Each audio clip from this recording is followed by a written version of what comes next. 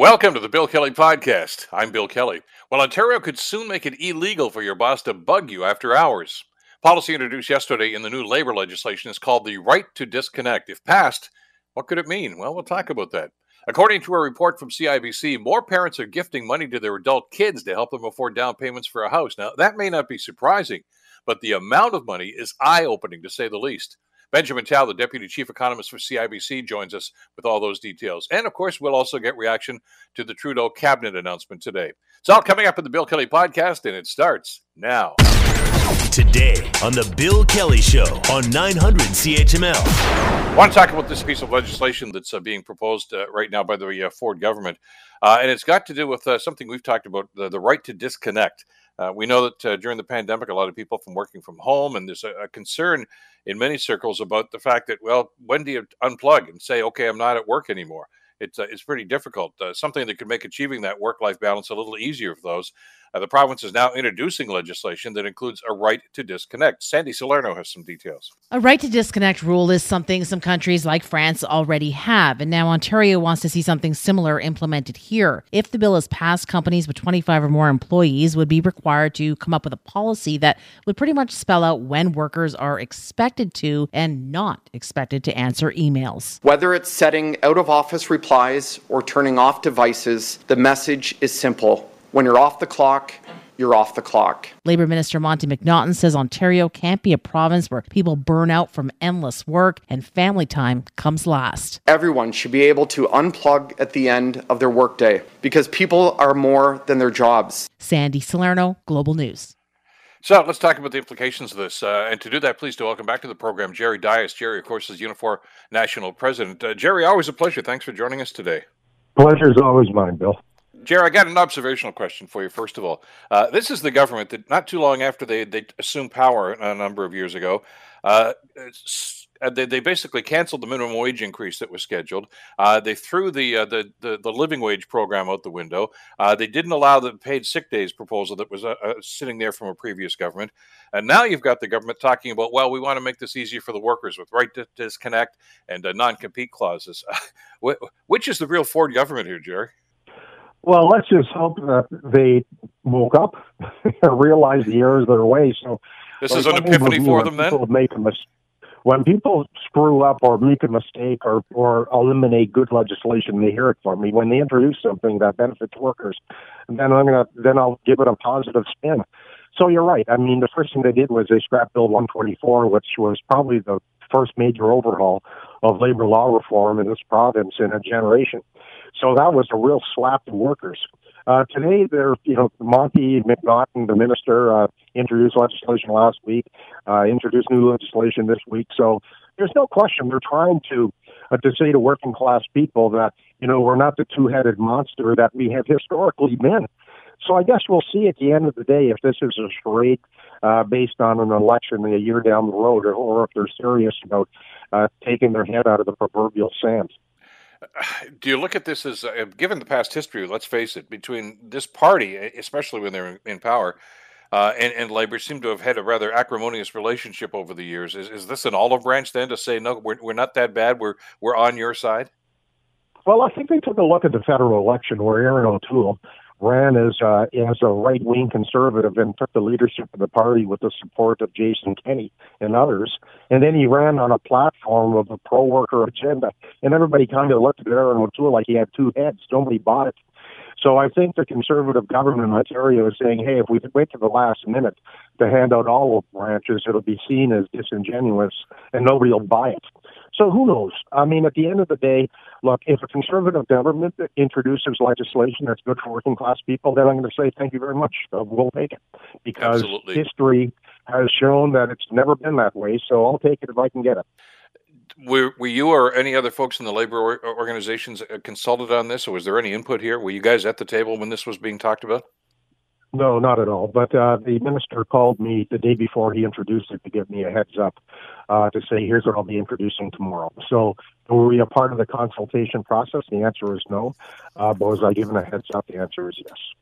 Well, as with any piece of legislation, whether it's labor legislation or anything else, as we've talked about, Jerry, the devil's always in the details as to how this is going to roll out. You've had a quick opportunity here to glance at what they're proposing right now. What's your first read on that?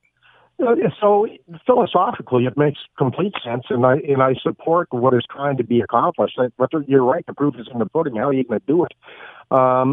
Look, things have changed in so much in a short period of time. If you look at it, back 5 years ago, about 4% of Canadians worked remotely. Today, it's about 32%. So we went from when the pandemic hit to philosophy of working from home. Now we're living at work. And that may very well be the norm for the long term. So what does that mean now? What does that mean for women and opportunities and advancement in the workplace? Because let's be candid, we can consider ourselves progressive males, but women still hold the unfair burden of chores around the house as it relates to children, as it relates to household duties. So if women are disconnected while at home because of their responsibilities, and men stay connected because they share an unequal burden, who gets advancement? So these are issues that we need to talk about. But ultimately, we know that people that are working remotely from home, their rates of exhaustion are much higher, stress is much higher, it's tougher to shut off in the evening. So in philosophy, it makes total sense because what happens when you're working into the evening, night after night after night? Are you getting paid overtime? The answer, of course, is no. So there's different expectations today than there were, even pre-pandemic, as to being on call 24/7. So there's today, I will say the burden on working class people is even worse than it was pre-pandemic. And like some of the other things we've talked about, well, almost for the last 2 years now because of the pandemic, it didn't necessarily create this problem, but it certainly shone the light on this. I mean, because a lot of the stuff you've just talked about, Jerry, existed before the pandemic. Yeah, look, workplace stress, we're preoccupied with work. It's trying to shut off is becoming increasingly worse. I mean, with the introduction of the various technologies, we're completely connected. I think about, even 15 years ago or 20 years ago, I would call into my office and get my messages, and then I would make my calls when I had a moment. Today, you get a phone call, it's on your cell phone, you're responding immediately. You get an email, you're supposed to respond immediately. So all of a sudden, it's a question of instant gratification. If somebody doesn't call back or I don't call back within an hour, all of a sudden, it's where the hell have you been? As opposed to thank you for calling me back the next morning when I've got all my messages. So technology has changed how we work. And frankly, physically and mentally, we're not keeping up with the change, and we need to. You mentioned compensation, which I think is got to be a key part of the conversation here. It's one thing to say, well, gee, I'm working into the evening, maybe every night, maybe some nights, and the other element to this is, okay, that may be necessary because of the nature of the job. I mean, there's so many different jobs being done remotely now. But what about compensation? I mean, is that even addressed these days, or is there an expectation between employee and employee that, look at it, when I call or when I email, I expect a response right away?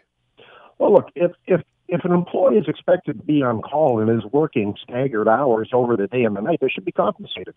I mean, a company shouldn't get a free ride. It's expectations, like I said earlier on, have changed during the pandemic.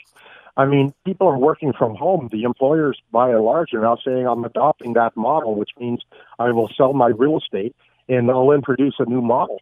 But with the introduction of a different model, there's different expectations of which they're expecting people to work and not be paid during evening hours, which doesn't make a stitch of sense. So I think the legislation, really is about how do we start to condition society as to what is now, proper.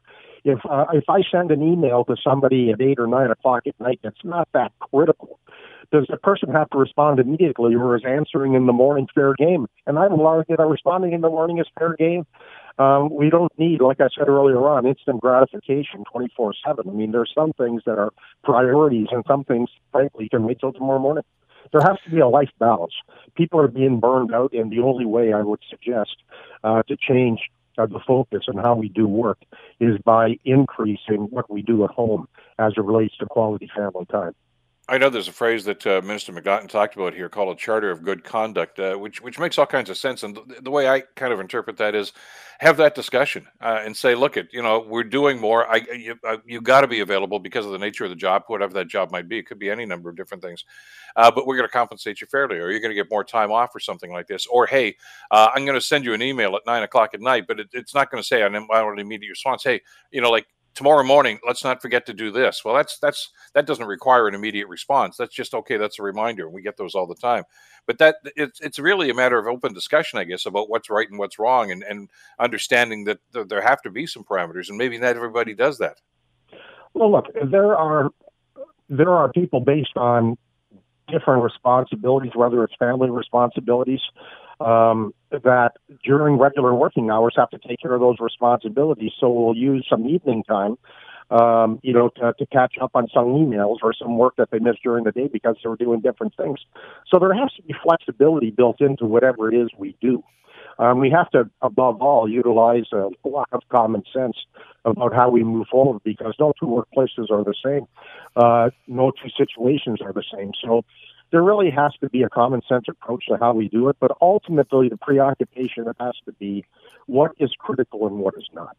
And everything is not critical.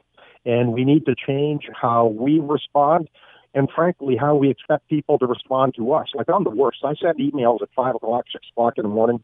I send emails at 10, 11 o'clock, 12 o'clock at night. I'm a workaholic. And I'm sending things out to my staff and to local union leadership at ungodly hours. But the question becomes, do I expect for them to respond?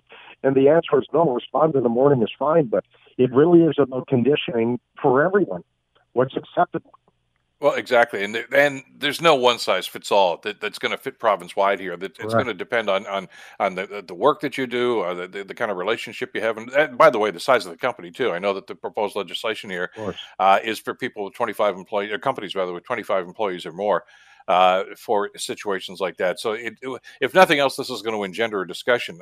And to their credit, as you say, this is the first jurisdiction in Canada that's even attempted to do this. I know that in France they've had it in play for a couple of years, with some variations, and it seems to be working there. But as we say, as we get some of the details on this, it's going to be interesting. There's one other aspect of this, Jerry, I wanted to ask you about that kind of surprised me, because it's something that's been a pain in the butt for an awful lot of people.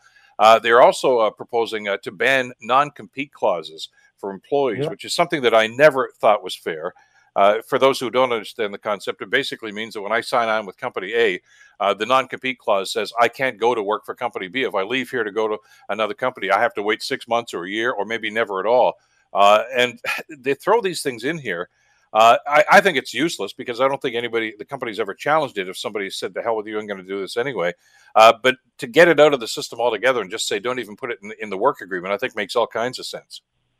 It makes complete sense. I mean, it really is about suppressing opportunities for working class people. It's about taking away options. Tim Hortons is the worst. We've got about 4,000 franchises in Canada, over 100,000 employees, and they have non-complete clauses that I can't go and work for another Tim Hortons. So here I'm renting because I'm a low-wage worker in a fast food place. I moved to another community because my rent is cheaper. There's a Tim Hortons across the street. I can't work at it because there's a deal between the franchise owners that we're not going to hire former or current Tim Hortons employees. It's completely ridiculous.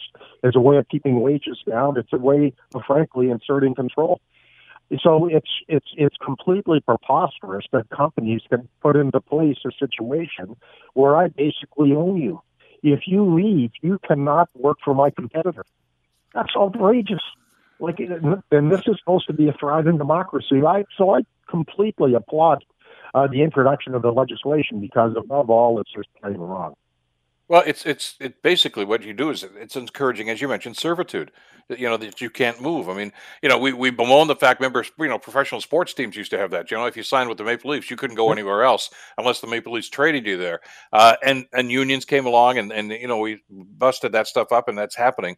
But that was the idiocy of it. I mean, the way they've done that now, in other words, a guy that plays for the Leafs and says, okay, I'm going to go play for Detroit now, can do that at the end of the contract. But with Tim Hortons, you can't. It doesn't make any sense at all.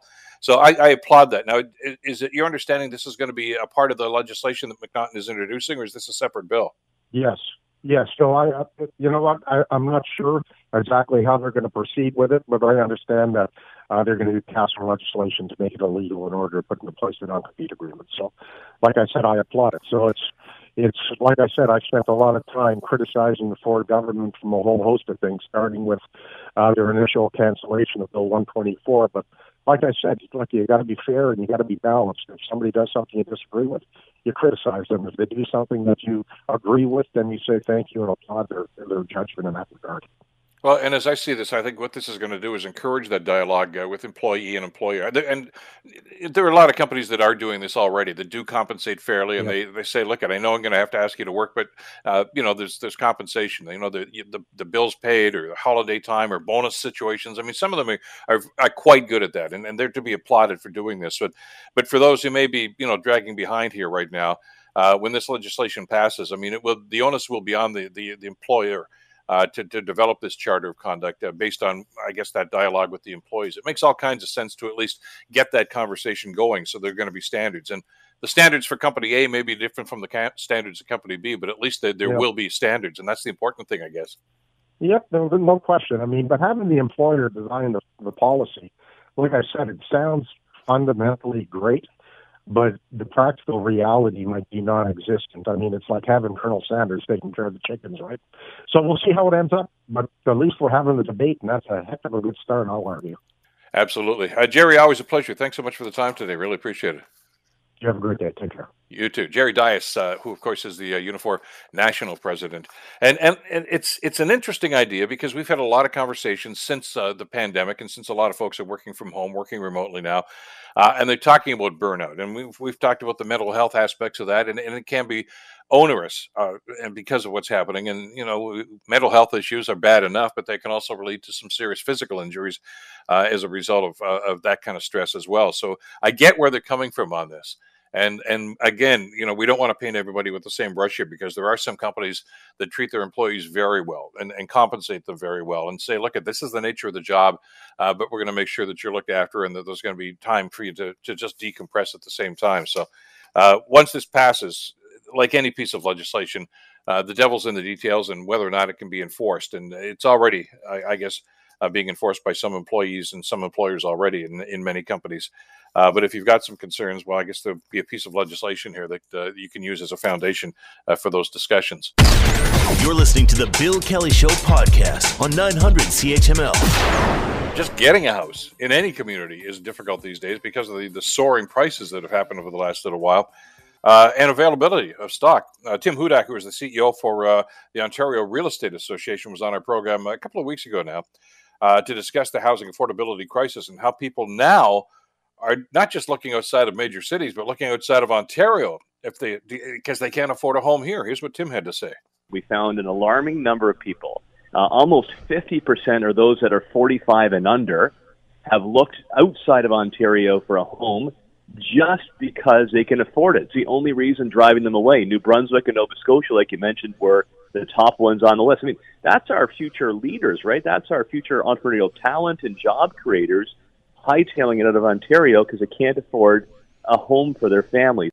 So how do you address this lack of affordability that's going on right now? I mean, I look at Nova Scotia and New Brunswick are lovely places, but we'd like to retain people here in Ontario.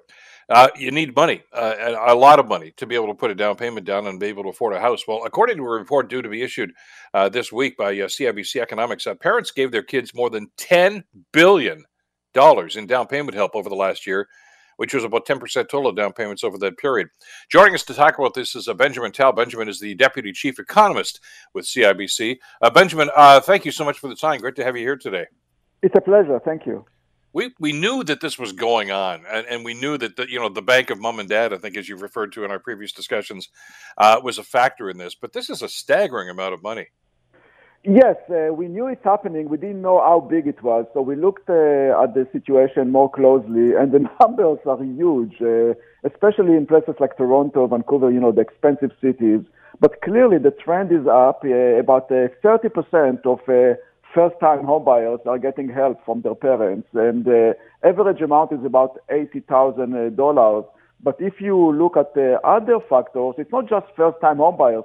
It's also mover-uppers, where the gift is much more significant. In places like Vancouver, it's about $300,000. That's a big, big gift. Yeah, that bears repeating, by the way. The average gift is about $80,000.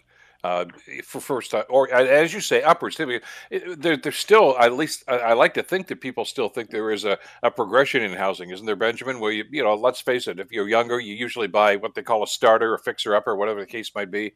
But maybe if you start a family, or your financial situation may improve, and you're looking for something maybe a little bit bigger, something maybe a different neighborhood. Even getting into that second tier, even though you're already in the game, could be problematic because of the price differences that we've seen now. Exactly, because a 10% increase in a house that is $1.5 million is much more significant than a 10% increase in a house that is, let's say, $700,000 or $800,000. So you need to close the gap. How do you do that? You call your parents. Where's the money coming from? Where do mom and dad have the money? That's a good question. So there are a few things happening here. Remember, first of all, the baby boomers that are the parents, they are the givers. This is a very wealthy generation, relatively speaking. They are doing well. They are doing much better than their parents. In addition, their parents are getting much older. They are in their 80s and 90s. I mean, the parents, of the givers. And unfortunately, we all know that they die and provide a significant inheritance. We have hundreds of billions of dollars moving to this generation of the baby boomers. The baby boomers are doing fine. The parents are doing fine. So what happens is that this inheritance is skipping a generation, if you wish, and going to the kids. And that's a source of this money. Yeah, I know that I look into the numbers here, and it's not as if it's not opulence here, but there was a perfect storm of things happening for baby boomers, wasn't there? As you say, inheritance maybe from parents, life insurance policies that maybe were non-existent in past generations, or people couldn't afford them or didn't think about them, and there are those sorts of situations now. There are, I guess, other opportunities right now too. Mortgages, different mortgage situations right now. And the money, in other words, money is available to them. Disposable income is available to them. And how many times have we heard these stories about, yeah, we cashed in part of our insurance policy and gave the kids some money? And they look at that as if it's matter of fact. But this is a rather new phenomenon to the extent that it's happening, to the degree that it's happening.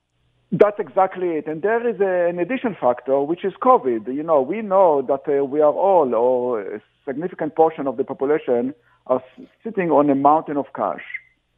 Namely, spending went down dramatically, but the vast majority of Canadians did not feel financially the impact of COVID. In fact, their income went up during COVID.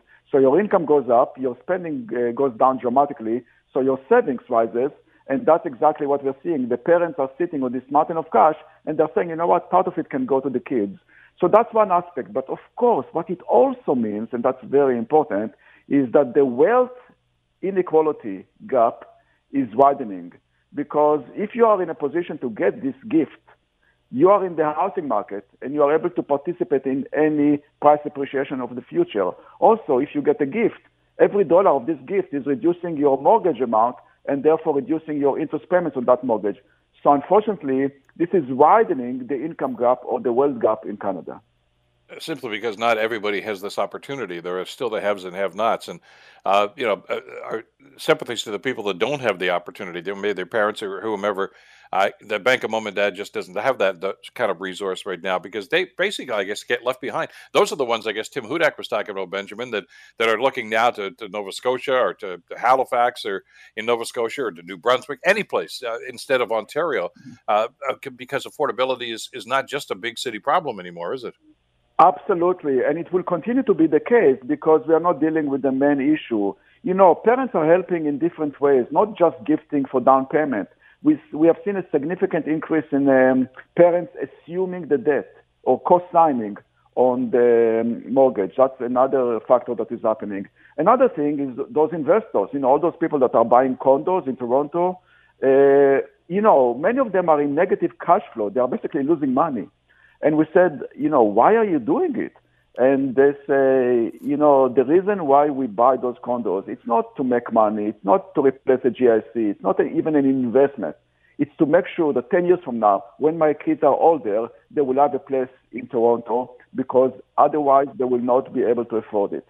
So it's really long-term thinking, and it's just not just about flipping or anything like that.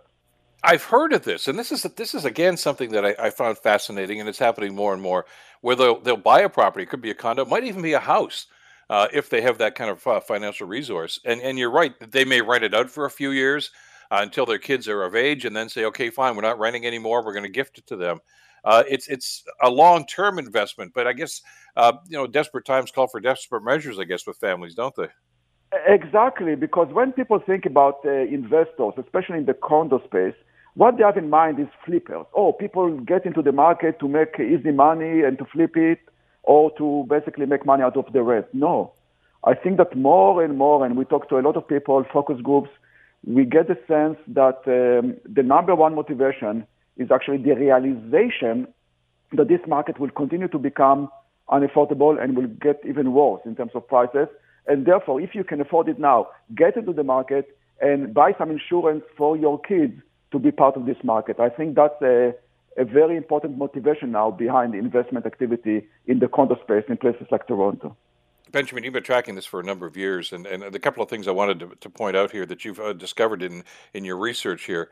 As you mentioned at the beginning of our conversation, this is not a new phenomenon. Mom and dad have been contributing for a number of years, but even back to 2015, rather, I should say, a lot of them received this money, but it was, as you mentioned, their average of $52,000. Now it's up to $80,000 on average. Is that reflective of the housing price boom that we've seen? Yes, if you look at the correlation between the average size of the gift and house prices, it's basically 100% correlation. So when the prices go down, and it doesn't happen very often, as you know, the gift goes down, and when it goes up, it goes up. On average, gifting actually has risen faster than average price. So basically, people giving more than the increase in the value of the house. So clearly, there is a correlation there, no question about it.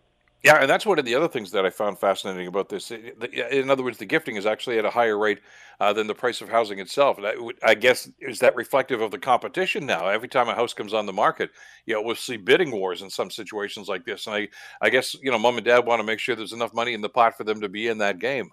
Exactly. So the question is to what extent this correlation between gifting and house prices is more than a correlation.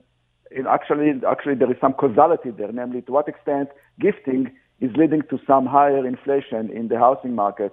I suggest at the margin, yes. Of course, gifting is not the most important factor. The most important factor is supply or the lack of supply. But clearly, I believe that given the size of gifting and the fact that 1/3 of first-time home buyers are getting it, means that there is an element of increased pressure on house prices due to gifting. I know you've talked about that in previous discussions, and it's I'm sure you're aware, Benjamin, it's a hot topic of discussion in the Hamilton area right now because there's a debate going on about expanding the urban boundary to accommodate future growth. And there's a lot of arguments on both sides of this, of course, about farmland, et cetera, and preserving farmland, green space that we have here in Ontario, and the green belt. But at the same time, you've talked about this. Tim Hudak has talked about this on our program, and it's housing stock. And it's a matter of supply and demand. If there aren't enough houses on the market and there's a lot of people that are looking for houses, it's like anything else. The price is going to go up. And that hasn't been the only factor, but it's certainly been a contributing factor in where we are now, hasn't it? Absolutely. 10 years ago, I was in a symposium in New York, the IMF symposium. Greenspan was there, Myron Schultz, a Nobel Prize winner in economics, was there. And the topic of this discussion, a debate that I was participating in, was short Canada, sell Canada for those investors. Why? Of course, because of the bubble in the housing market in Canada. That was 10 years ago. Since then, house prices in Canada went up by 85%. Because people who were thinking that we are in a bubble misunderstood the source of the issue, which is the lack of supply in the country as a whole, and clearly in Ontario, in places like Vancouver.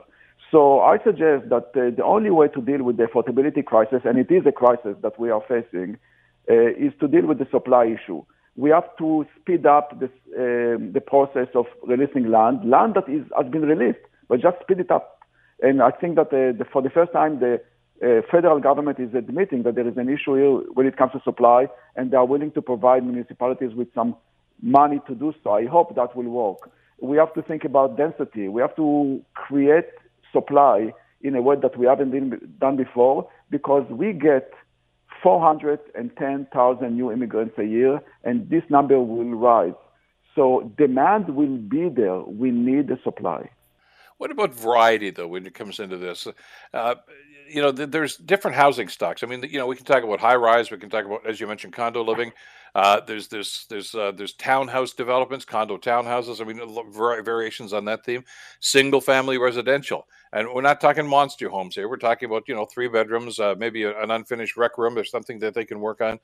Uh, I'm finding an awful lot of people are saying, look, I want choice. I want to live in Hamilton, or I want to live in London, or whatever the city may be. But I'm not going to live in a townhouse. I'm not going to live in a high rise. I want a house. I want a backyard for my kids. And if I can't find one that's affordable here, I guess I'm going to look at places like Nova Scotia.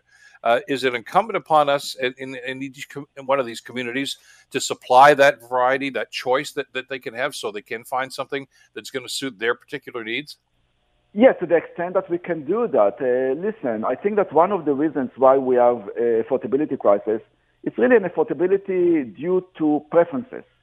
If everybody was willing to live in a condo or in a high rise, then affordability wouldn't have been an issue, because you can simply build more and more and more because you can go up. But of course, that's not what people want, and I totally understand that. So given preferences, we have shortage. We know that.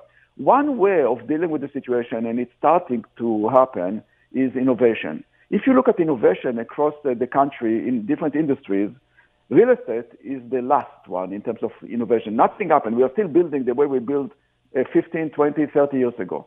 We know that we have the technology, and there is a wave of new startups that are starting to think about innovation in real estate in a way that will create a cheaper, more effective way of building to accommodate more people without really changing the landscape. So this is something that is happening. I believe it will grow very fast, because when you are desperate, you need solutions, and innovation is the only way to go. What's the message here to people that are not the baby boomers yet, Benjamin, but are listening to this right now and say, "Whoa, is this what I'm expected to do now?" I'm got it. We went through the recession in '09. My pension plan was affected by that. I've got to get savings. I've got to save for my retirement, and now I'm expected to have money from my son or daughter's down payment for their house too. How am I going to be able to do this? I mean, I'm thinking a lot of people right now are going to think, boy, that's an awful lot of pressure, because I'm going to have to do this, and there may be some legitimacy to those concerns, because there doesn't seem to be an end to this problem in the near future anyway. Yes, you're absolutely right. And I think that this is an issue, because we are sensing that there is a growing pressure on parents to participate. I think that clearly don't get into debt. We looked into it, and we saw that only 5% in Canada, about 9% in Ontario, use debt to finance the gifting. I think that's fine, but not more than that. I don't think that people should get into debt in order to help their kids, because then they're risking their retirement. I think that if the gifting is too much, don't do it. I suggest that the new generation that cannot afford a house will have to think about renting as a solution. And I want to create a situation, as I told you in the past, that you are 35 years old, you are married, and you have 2 kids, and you are renting. Nothing is wrong with you. But in order to do it, you need rental properties. You need what we call purpose-built rental, not condos, but purpose-built. If you increase the supply of them, renting will be more acceptable. And I believe that renting should be and must be part of the solution to the affordability crisis that we live in. And that was an option for generations, wasn't it, Benjamin? Until, I guess, about 15, 20 years ago, when there was a dip in desire, I guess, in the demand for rentals. And what happened then, a lot of property owners that own these places actually asked them to be converted into condos, because that was a hot market. So now we've got a problem. It's like when you start messing with the balances here, you create some long-term problems. Now we don't have enough rental stock. Absolutely. And you look at places like New York, Berlin, London, everybody's renting there, and it's acceptable, and that's part of the situation. I think we have to go back to it again. I don't think we should just maximize home ownership for the sake of maximizing home ownership. Not everybody has to own a house. If you have a reasonable way of renting, and if you have enough supply and you can choose and live in a nice place, rental activity can be part of the solution. And therefore, I will encourage the government to stimulate and encourage and provide incentives for purpose-built rental in order to increase supply in that space. Very important discussion, and of course, fact-based discussion, and the facts supplied by CIBC and the work that you're doing on this, Benjamin. Always a pleasure having you on the program. Great to get your perspective on this. Thanks so much for this today. A pleasure. Thank you. Benjamin Tal is the Deputy Chief Economist with CIBC and the author of this study. And he's absolutely right. I mean, do we hear a lot about this? We've talked about affordability. We've talked about availability. In other words, is there enough housing stock? But what about rental properties? Because that should be an option for some people. Not everybody is going to be cut out for home ownership, depending on their own particular circumstance. But there has to be rental accommodations and rental stock available for that. You're listening to the Bill Kelly Show podcast on 900 CHML. The Prime Minister has announced his new cabinet. They'll all be sworn in moments from now, of course, at Rideau Hall in Ottawa. But we got the list now. We find out who's going to be where. And some surprises. Some veterans, of course, have been maintained through the cabinet. Some new faces as well, as usually is the case. Joining us to talk about this and the implications going forward, Dr. Laura Turnbull. Dr. Turnbull, of course, is the Director of School and Public Administration at Dalhousie University. Doctor, great to have you on the show on a very busy day today. Thanks for joining us today. Good morning. Thanks so much for having me. I mean, off the top, any surprises? The one that jumps out to me is Mark Garneau, who's not in cabinet at all now. Yeah, I was sort of wondering, given everything that's happened and the fact that, 4 women who had been in the previous cabinet weren't coming back, I figured he's going to have to make some serious changes, and part of getting people in is going to have to probably mean taking people out, unless you want a cabinet with like 50 people in it. And so I wasn't super surprised. And I'm wondering, too, whether there might be something for Mr. Garneau, on the horizon, him being... He's obviously perfectly bilingual. He's an astronaut. He's been in government a long time. I wonder if he makes sense as a diplomatic post somewhere. The rumor I'm hearing is ambassador in France. I don't know That's right. if that's legitimate or not, but it would seem. But is there even a possibility that he has to be out? I mean, he's been a member of cabinet as long as the Prime Minister, as long as Justin Trudeau's been in cabinet. But is he actually part of the inner circle? Yeah, I mean, I'm looking at the list and just sort of having a look at the faces around that room. And there's a lot of people who Trudeau really knows and trusts and have been with him a long time and have been kind of personal friends of his. And it seems like that's one of the things that's really prominent to me in this cabinet. And it's not that he doesn't know and trust Garneau. It's just that, Garneau's from a different generation. He's not somebody that has kind of been with Trudeau his whole life in the same way. And so I wonder if I have no idea what kind of conversations the Prime Minister and Minister Garneau, former Minister Garneau, would have had, but it seems it's possible that he might have been looking for another challenge at this point. And goodness, I wouldn't blame him if that's the case. Yeah, exactly. You're right. I mean, to your point, people like Seamus O'Regan is still there. He's Minister of Labour now. And a number of other folks. Dominic LeBlanc, who's been a longtime family friend, of course, is still the Minister of Intergovernmental Affairs, which is pretty much the same post that he had before. And some familiar names. Which that's not unusual, though, is it really, to have the people in your inner circle, people that you know and trust and have known for quite some time? Oh, I think it makes sense, right? I think you want to have people around you, especially he is a minority government prime minister. This is this election was about him making a bid for a majority government that didn't pan out. And so I wouldn't blame him if he thought, okay, I'm in my 3rd mandate. I might be looking at my last mandate.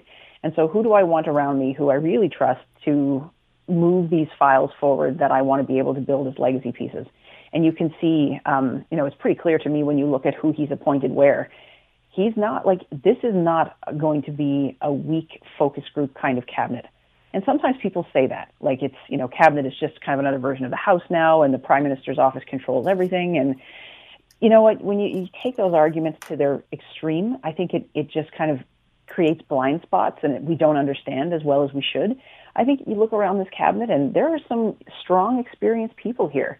He put Pablo Rodriguez in Heritage because he wants Bill C-10 to go through, and he wants a strong communicator who can take that file and work with stakeholders and build legitimacy around it.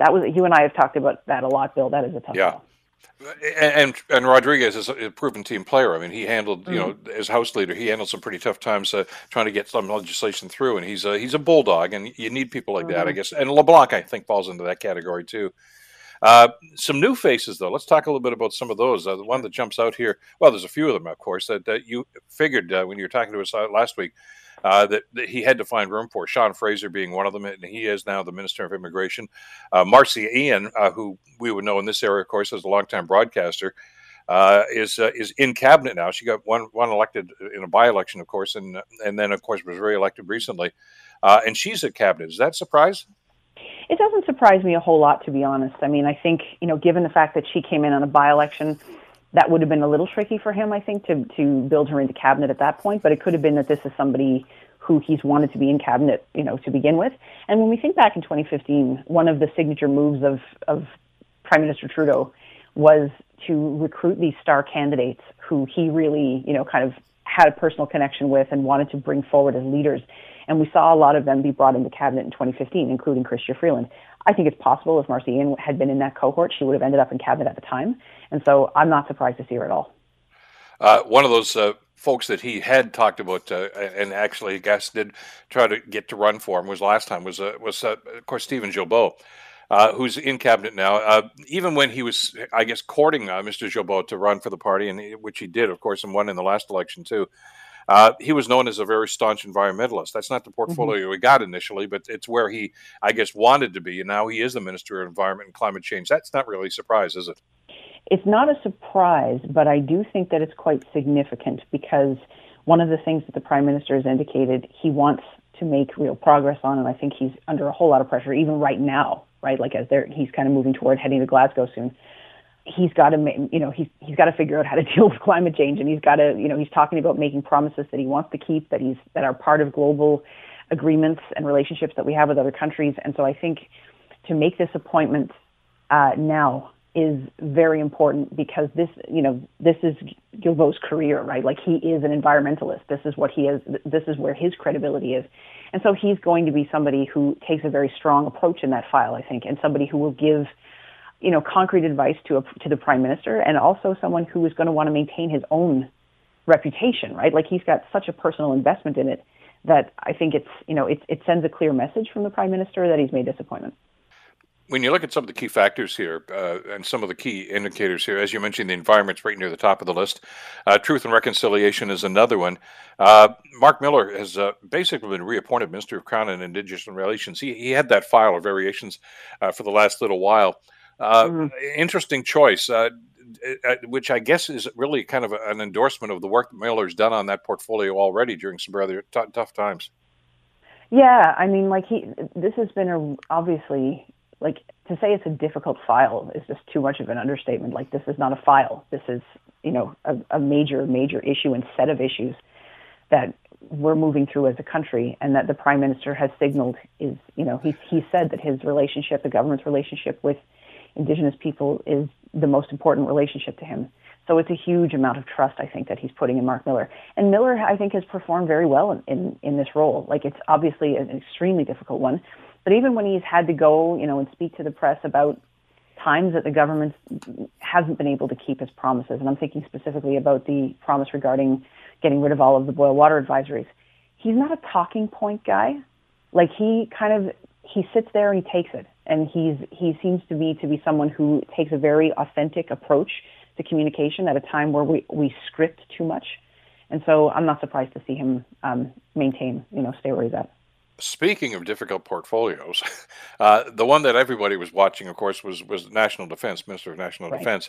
Harjit Sajjan is out of that portfolio, probably to the surprise of nobody.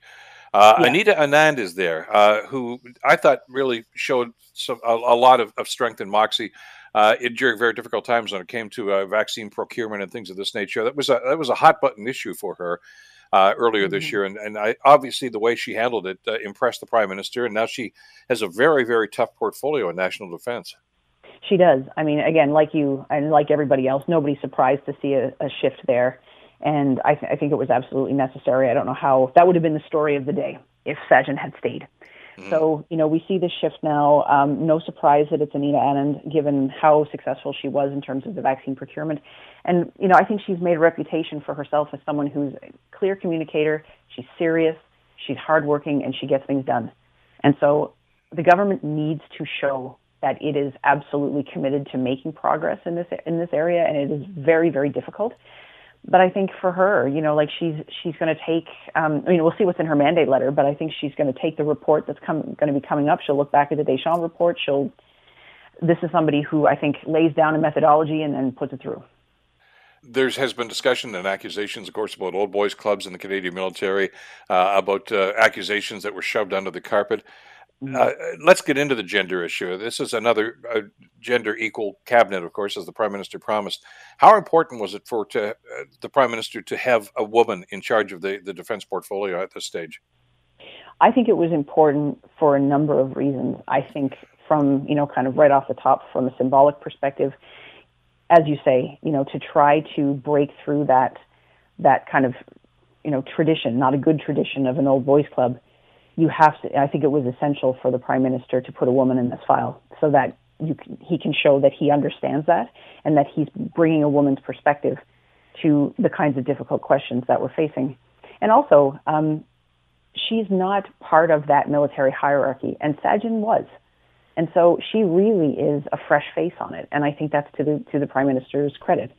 I think also just in terms of how she sees things, how she understands the story she hears, what the problems are, I think she's taking her perspective, and as a lawyer as well, like she's got a really interesting perspective on the kind of challenges she's going to have to deal with. And so I think, it'll be very interesting to see what her first steps are. Because again, this is not going to be an easy fix. This is not going to be a quick fix. We're talking about organizational reform and reform of the military, which, as we know, has been, kind of tends to, as you say, sweep things under the rug, keep things internal. How much government accountability are we going to be able to, how much are we going to be able to unpack an organization like this that tends to be so insular? Interesting about her role in this. By the way, and I know a lot of people would think, well, that's unusual to have a woman in that portfolio, and it is. And historically, I think the last woman in that portfolio was Kim Campbell, which is going back quite a few years. Yeah. During the Mulroney days, I guess. But I think it's an interesting choice. We've had the pleasure of having Minister Anat on the program a number of times in her old portfolio, and you're right. Mm-hmm. She's a straight shooter and somebody who I think is up to the task in here. A lot of familiar faces. We knew Chrystia Freeland was going to maintain finance, and of course, as Deputy Prime Minister, Lametti is still back in Justice and Attorney General. No surprise there, I would think. Oh, not at all. No. I think it would, I think he really wanted that file, like leaving aside everything that happened around SNC-Lavalin and how all of the, what the chronology was around that. I think he's, that was where he wanted to be in cabinet, and I certainly didn't anticipate any kind of a change there. Minister of Health, Johnny Duclos. By the way, locally, for folks in the Hamilton area, Karina Gold from Burlington, Minister of Families, Children and Social Development. And Philomena Tassi, the former Labour Minister, is now Minister of Public Service and Procurement, which is essentially one of the old jobs that Anita Anand had us here. A lot of the new faces that you talked about earlier are found in place. We've talked about some of those folks already, including an interesting story with Randy Beausoleil, who's now the Minister of Tourism and Associate Minister of Finance. It's important to have representation in Alberta. We all know that, but Alberta was an unusual story this year, and his story is unusual. He was elected, then lost the election, and is back again, and is going to be, I think, a strong voice for Alberta, a strong Liberal voice, which is much needed, I guess, given the rather acrimonious relationship between the Premier of the province and the Prime Minister. Oh, 100%. Yeah. I mean, I think given the fact that the Liberals managed to elect a couple of people in Alberta, that was a definite win for them as compared to 2019 where they elected no one from the province. And yeah, I'm not surprised at all to see Boissonnault there. He was the first time when he was an MP, he was a special advisor to the Prime Minister on LGBTQ2 issues. And though not a minister, not somebody who was inside that room, he was somebody who was kind of had a direct line to the Prime Minister on that issue. And so the Prime Minister had already signaled, this is somebody he trusts, this is someone whose advice he takes to heart. And so not surprised at all to see Boissonnault at that table. Lots to come on this, of course, in the days and weeks ahead as we watch some of these files unfold. And as you mentioned, Doctor, especially people like Anita Anand in defense, and certainly with the Aboriginal affairs, get to work this afternoon, right after the swearing-in ceremony, because they're very, very active portfolios, and there's a lot going to be happening there. Busy day, and I really appreciate you taking some time to give your assessment on this. Thanks so much, Doctor. Thank you. Have a good one. Great having you on the program. Dr. Laurie Turnbull, of course, the Director of School of Public Administration at Dalhousie University. And by the way, the Maritime Province is well represented in the new cabinet, too, with a couple of new faces. The Bill Kelly Show, weekdays from 9 to noon on 900 CHML. The Bill Kelly Podcast is available on Apple Podcast, Google Podcast, or wherever you get your podcasts from. You can also listen to The Bill Kelly Show weekdays from 9 till noon on 900 CHML. I'm Bill Kelly. Thanks again for listening. And don't forget to subscribe to the podcast. It's free, so you never miss an episode. And make sure that you rate and review.